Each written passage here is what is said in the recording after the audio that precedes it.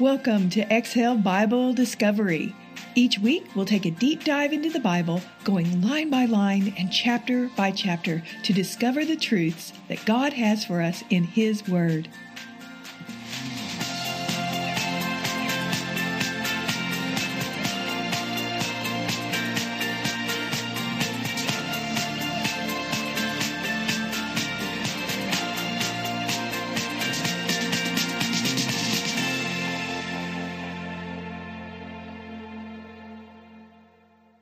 Hello, everyone.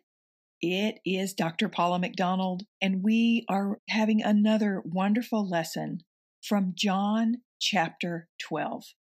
Well, last week, we learned of Jesus' most climactic miracle with the story of Lazarus. And this week, we follow Jesus into his final week before his crucifixion. It's an amazing lesson. You can tell I love the book of John, and I've been so blessed by this book over the years. We've got it into Jesus anointed, the first division, verses 12, 1 through 11. Then we have Jesus' arrival, verses 12 through 19. Then the third part, Jesus' announcement, verses 20 through 36. And then finally, Jesus' antagonists, and that's verses 37 through 50. So a very long chapter, but full of information. So let's jump right in. In this chapter, Jesus is still in Bethany, and we find him being honored with a dinner at the home of Martha, Mary, and Lazarus. And there's three important things that happen in these first 10 verses. First of all, Mary anoints Jesus. Secondly, Judas condemns Mary for this act. And then thirdly, Jesus defends Mary. So let's dissect the anointing by Mary.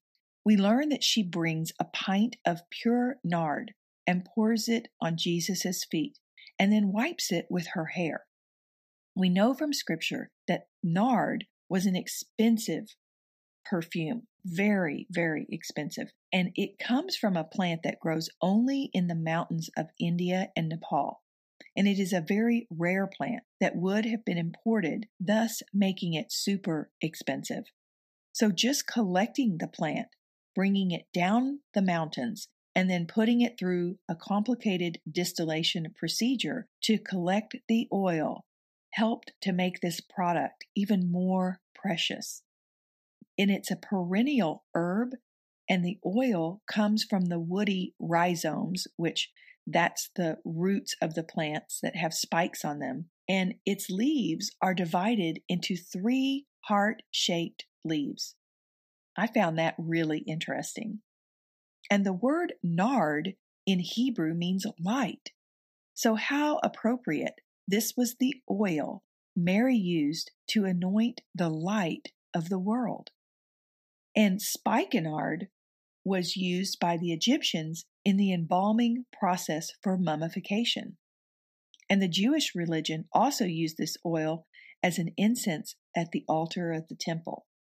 So the monetary value of the amount of nard that Mary used in those days would be equivalent of more than $35,000 today. So this gift was indeed extremely valuable, both monetarily and spiritually. If you followed me for a while, you know I'm a science nerd. And so the science of this plant is the chemical makeup of an oil called a sesquiterpene. And these are larger, heavier molecules that actually have properties that calm the body and reduce inflammation. So these molecules are able to pass through our blood-brain barrier, thus allowing free radicals, which are molecules that can deliver oxygen to our cells, and it allowed them to interact with the pineal gland and the limbic region of the brain. And this is important because the pineal gland, let's talk about that for a minute. The word pineal from the Old Testament means face of God, and it's an endocrine gland found in vertebrates only, and it is the source of melatonin, which is a hormone derived from tryptophan that plays a central role in the regulation of the circadian rhythm. That's our 24-hour cycle of biological activities associated with natural periods of light and dark. Well, French philosopher René Descartes says that the pineal gland is the seat of the soul, and many refer to this as our third eye because it is where we connect spiritually with God. It's the quiet space within where we can touch God, and this gland is believed to be fully activated when we pray and meditate.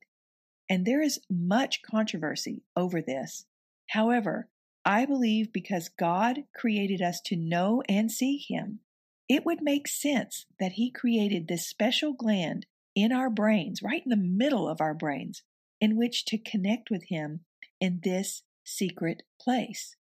Psalm 91 says, "He that dwelleth in the secret place of the Most High shall abide under the shadow of the Almighty." So many believe this secret has been known and kept from the masses, from you and I. And imagine the power and knowledge of the proper connection with God when we know about it, that it would have on people. And sadly, there are many who want us to remain as sheep, so we will follow any master other than God. Back to this gland when it's not activated on a regular basis. Calcification is common.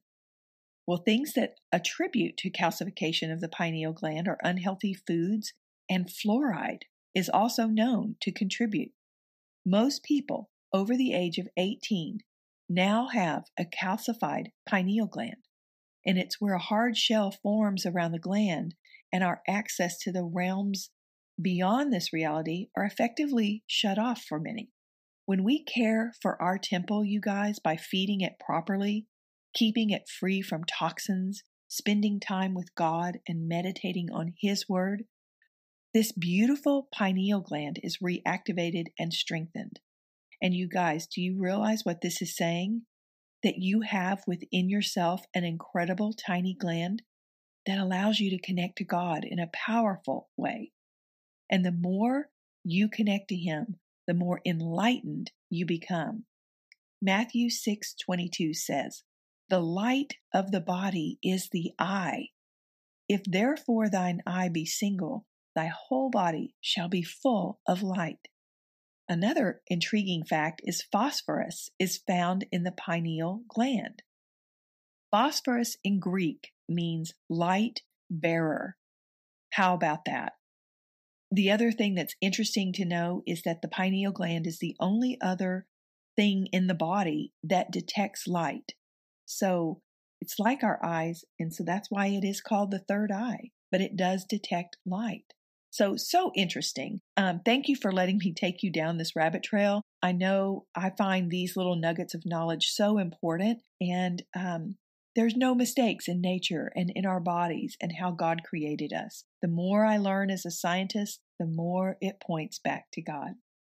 Okay, so back to Mary's generous act of anointing Jesus. From a spiritual aspect, this oil is known for its calming effect on the body, and it inspires inner peace and balance. When she anoints Jesus, this was the last oil received by Him before His crucifixion. And spikenard is mentioned 7 times in Scripture. How interesting is that? The number 7 again. Mary understood what Jesus had been telling them, that He was about to die, and therefore this act is so very special. She unselfishly lavished, and that word in French means to wash. She lavished Jesus. She washed Him with this precious oil, and the room is filled with its fragrance. When we lavish our affection on Christ, we too are filled with the fragrance of Him through every part of our body. And after this beautiful act of devotion and love, Judas speaks up and shows his true inner character. His devotion is clearly to the money issue, which is why he tried to discredit Mary by acting like he's concerned for the poor. And so Jesus comes to her defense immediately by letting them know that Mary gets it. And he's telling them she is honoring him while he is still alive. And how many of us are waiting to honor someone after they have died. Honor the living now is the message in this part. So don't wait. Honor those who are still living in your life. Second division, Jesus' arrival, verses 12 through 19. So the next day after the oil incidents, we find the crowd was there for the festival, and they hear that Jesus is on his way to Jerusalem. And they take palm branches and they went out to meet him. So I wanted to look into what is the significance of the palm branches. Well, they were a symbol of power and victory over enemies. In Roman athletic competitions, the winners were awarded palm branches as a symbol of strength. Though the palm branches were part of the common practice for the Feast of Tabernacles, it was not a common practice to have palm branches at the time Jesus came rolling in at his triumphal entry. The people were waving the palm branches towards Jesus because of their connection to the regulations for the Feast of Tabernacles celebration. And once they started waving them towards Jesus, it became clear they wanted him to be their next leader. The people were trying to make Jesus the warrior king. Jesus was arriving as a king of peace, not taking up battle against Rome, but instead a war against the wages of sin and death. And if you read the book of Revelation, you'll see when he comes back, he's changed his roles into the battle of a warrior. Leaves also point to the importance of light. As photosynthetic structures, leaves are what capture the light and transform it into food. And the people were in essence greeting the light of the world, who will then transform us into new creatures. That I find really cool. And the people shouted, Hosanna. The word Christians use today is the Greeks' creation. They used Greek letters to pronounce the Hebrew phrase Hasavaya na, meaning save, please. Some sources also reference this phrase as Yasha, deliver or save, plus Ana or Na, to beg or to beseech. But the result is, please, I beg you to save us. So as stated earlier, the people were looking for their earthly king. And so why did he ride in on a donkey? Well, the scripture tells us Jesus found a donkey, and this shows intention. That means he was looking for a donkey. And the next verse refers to the prophecy found in Zechariah 9:9. Jesus knew the importance of prophecy and understood the significance. An earthly king would have come in on a large, powerful horse, exclaiming his position and his strength. And Jesus, his choice clearly pointed to a humble entrance as he came in. Riding a lowly animal was a symbol of peace. And another aspect is that donkeys take the burden of others as they carry their load. And Jesus came to take the burden of the load of sin for the whole world, you guys. And again, in Revelation, he comes in with horses. So, big difference there. The third division is Jesus' announcement in verses 20 through 36. So the mentions of Greeks being with those at the festival may appear to be odd, but the Passover is a Jewish festival, so the fact that the Greeks were there speaks to the curiosity these people had regarding Jesus. No doubt they were hearing about him, and they too wanted to see him. And we are reminded here that Jesus did not just come for the Jewish people, but for all people. And he begins a dissertation that has much significance for us as believers. First, he announces that now is the time for him to be glorified. And remember, prior in John, Jesus told us that it was not his time. But the shift here, this is big news. Next, Jesus teaches the parable of the kernel of wheat. And here is what he states. If a kernel of wheat falls to the ground and dies, it remains only a single seed. And if it dies, it produces many seeds. Anyone who loves their life will lose it. Anyone who hates their life in this world will keep it for eternal life. Whoever serves him must follow him. Where I am, so are his servants. His Father will honor the one who serves him. So when Jesus refers to a kernel of wheat falling to the ground and dying, he is telling us that dead seeds are useless. Death does not yield life, and a seed that yields life must be sown into the ground. It must receive nutrients, water, and sunlight in order to produce a crop. Before Jesus died, he sowed into us with his love, his wisdom, his words, and promises. And he had to die in order to produce a crop of believers through his life.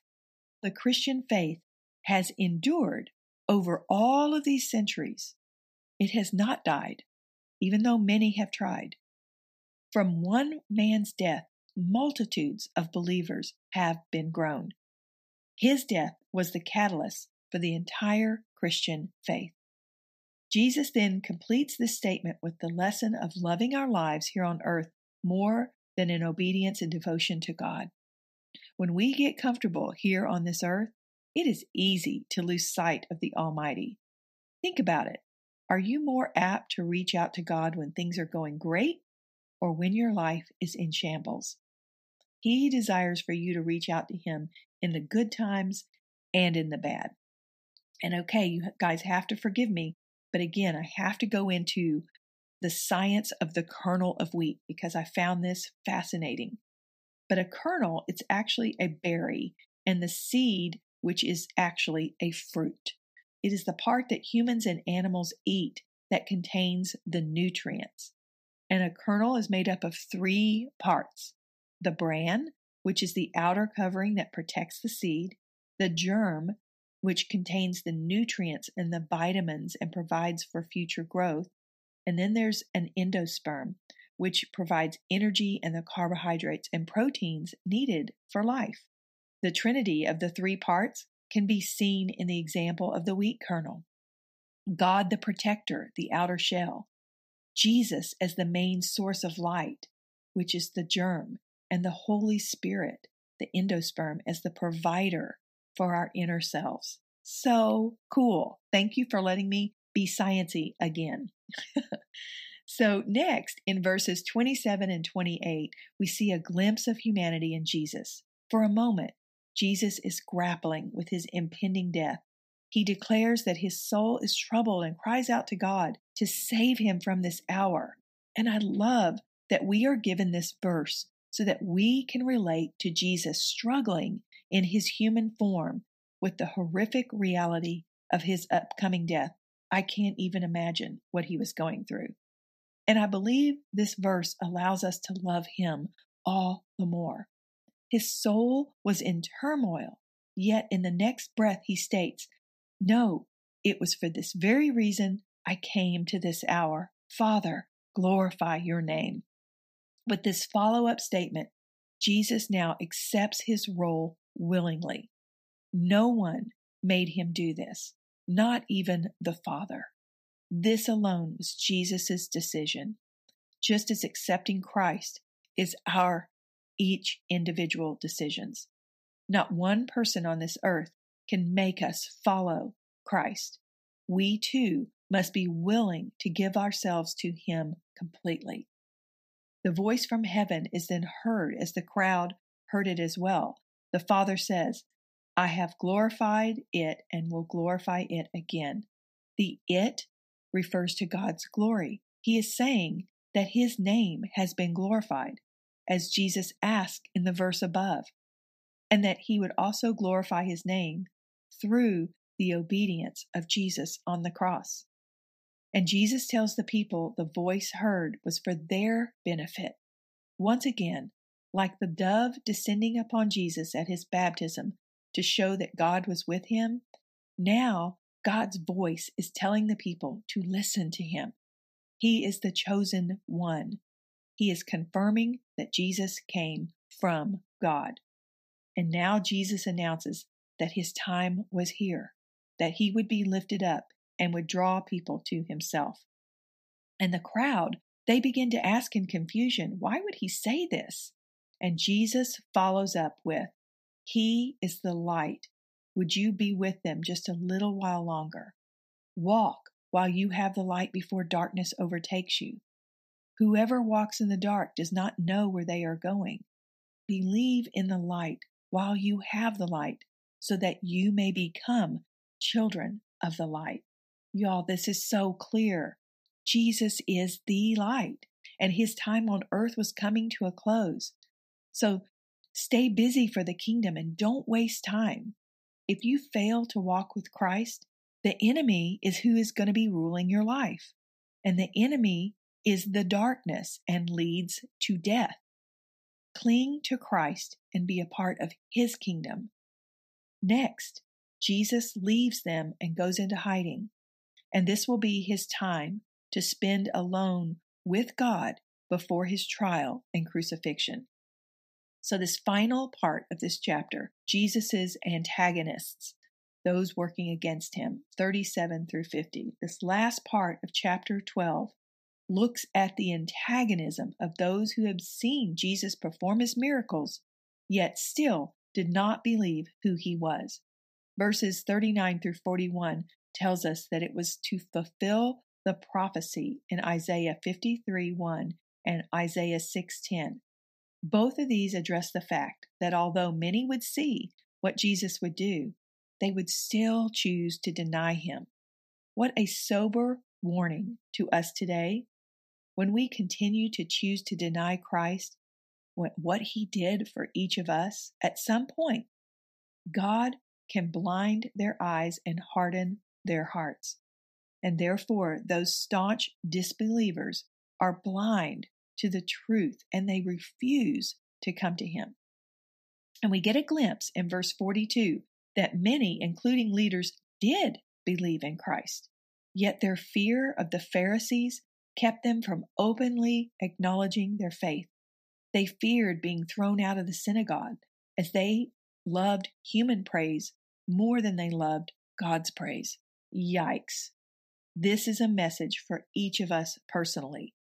Do we keep Jesus under wraps in order to not upset others who have different beliefs than we do?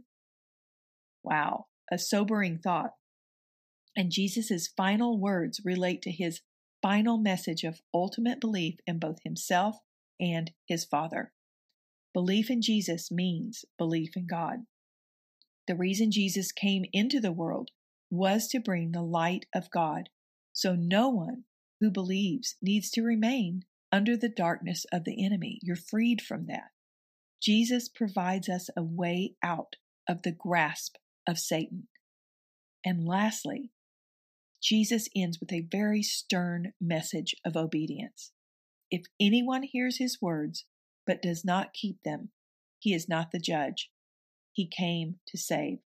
There is a judge for those who reject Jesus and his words. Jesus spoke what God commanded him to say, and God's commands lead to eternal life. There is a judge for those who reject Christ. Pure and simple. You either believe and keep Jesus' word, or you choose not to. The ultimate consequence of death or eternal life lies with this all-important decision. And if you're listening to this today and you have not yet submitted your life to Christ, this is a great time to do it. You don't need any pomp or circumstance. All you need to do is a willing heart. You cry out to God and you tell him, I am a fallen sinner, but I want to give my life to you, Father. I want to open my heart to you. I want to follow you. I believe in your Son, Jesus Christ, that he is you, that I believe in the Father and the Son and the Holy Spirit. And I thank you, Father, for bringing me to this point in my life. Well, if you've prayed that prayer, you now are going to be walking in a new life, and the light will fill you. Seek the light. Continue to open up your Bible. Continue to seek him and share him with others. Do not be a secret agent in Christ. Well, I'm going to leave you with some application questions today. Like Mary, number 1, what precious gift can you bring Jesus today? And if you gave him your life, you gave him the most precious gift of all. But you can also give him your time, your obedience, and sharing him with others. Question 2. As you think about the significance of the pineal gland, how does this change your thinking regarding spending time alone with God? And on that note, on my Live Today podcast, I have a whole episode on the pineal gland. Much deeper, much more information. Question 3. Jesus came humbly in a state at birth and by a donkey before his death. Will you take a moment to bow before him and thank him for what he has done for you? 4. What kind of seed are you? Are you life-giving or are you in a dormant state? What might you need to do in order to help grow the kingdom? 5. Are you truly keeping God's word? And how are you doing that? And 6. As you have now walked through 12 chapters of John, what have you learned about your own faith? You guys, the book of John is so incredibly beautiful. And I thank you that you listen and study with me and that I have the privilege of coming with you to study alongside of you. Thank you and God bless. Have a great week. Be sure to visit my website, drpaulamcdonald.com, click on podcast, and then Exhale Bible Discovery for self-study guides and resources to support you with each episode.